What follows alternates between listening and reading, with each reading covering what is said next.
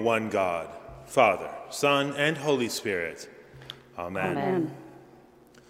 Slightly more than 8 years ago, on November 17th, 2012, a pair of Mexican fishermen departed from the coast of Mexico to make some extra money on a weekend fishing trip in the Pacific Ocean. 80 miles offshore, a violent nighttime storm ambushed them. As gale-force winds and 10-foot waves pummeled their small, 25-foot, open, cabinless, roofless, canoe-shaped fishing vessel, these waves pummeled this fiberglass boat from all sides. They nearly capsized. Focusing on saving their lives, Captain Jose Salvador Alvarenga cut and severed the fishing line that was over 2 miles long in a fishing net.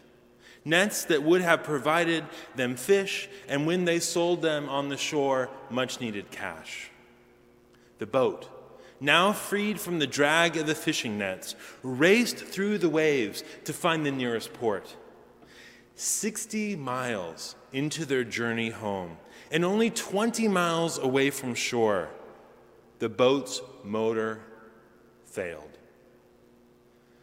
Now adrift, without power, their situation became even more grim when a rogue wave swept some of their vital supplies and gear overboard.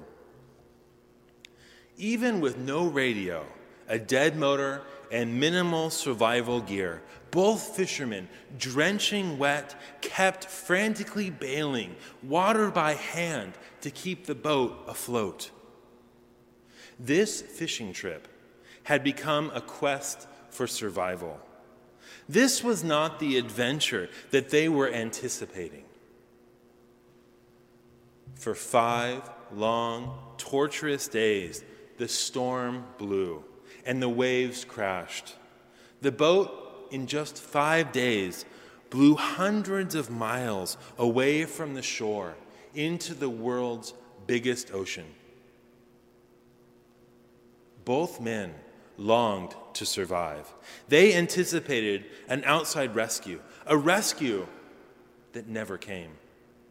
It was up to these two fishermen to figure out how they were going to survive, how they were going to overcome their limited resources, unrelenting psychological trauma, dismal odds, and somehow live.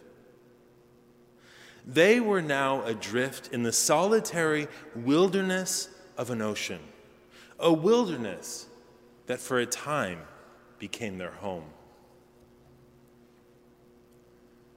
John the Baptist also lives in the wilderness.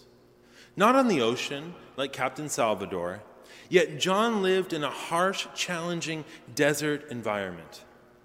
Living in the natural world, unmodified by human activity or urbanization, John the Baptist lives life on the edge of the Greco-Roman civilization.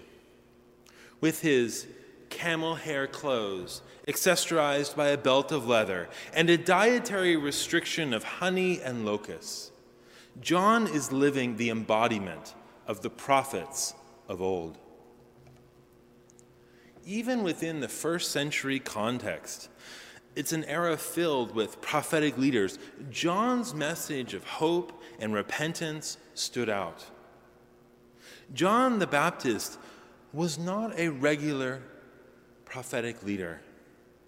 John's goal was not to restore worship on Mount Gerizim, a revolt that was later crushed by Pontius Pilate.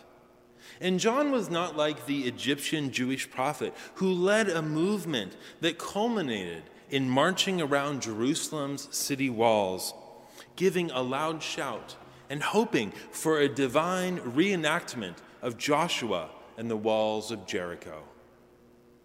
No, we find John the Baptist in the wilderness, not in human-made Jewish temples or local synagogues. Instead, John finds God on the edges of society. God is in the wilderness. We ourselves are in the wilderness of COVID. Even after all these months, we are still in the wilderness. The wilderness has not become tamer. Time has not lessened this wilderness of isolation and loss. We are facing more than just the wilderness of empty store shelves. We might be tempted to cling to infection rate data and use our cognitive abilities to help us understand the wilderness that we are going through. And it's a natural response. And God gave us the ability to think and to solve for a reason. But this wilderness is more than just a puzzle that we can solve. This wilderness, right here, right now, reveals a wilderness that is in our spirits. We just experienced the wilderness of Thanksgiving, a wilderness of delicious food and empty seats. We are living through a time where we are roughing it. Gatherings without touch, friendships without hugs, deaths without funerals, weddings without guests. Yet God is full of surprises. Isolated, lonely, and socially distanced we might be, but hope is coming. Hope is coming. We are in the season of Advent, a season that we have, in one way or another, been living into since March. We are living in the season of anticipation, a season of waiting, a season where we are confident that our hopes will be fulfilled. Every year, we gather in the season of Advent, anticipating, knowing that Christmas Day is coming. The birth of Christ is coming. The renewal of the earth is coming. Our hope in God made flesh is coming, and coming soon. We may not yet have the vaccine, but we put our hope, we put our trust in God's goodness and God's faithfulness.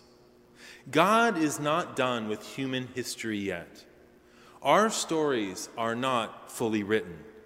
The stories of our lives go on. After 438 days,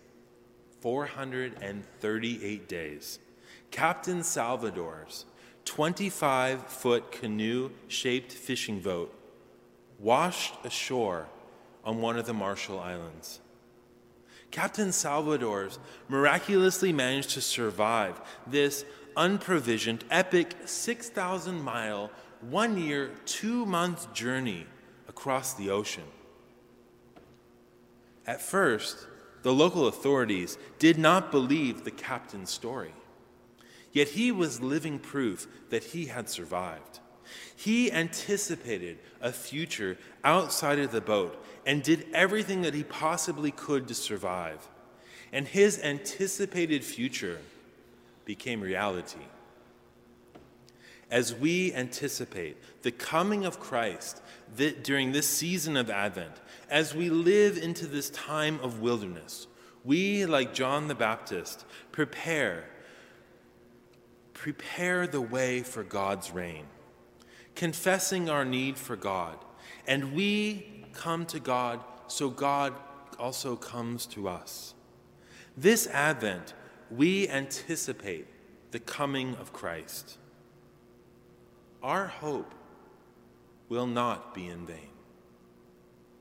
Amen.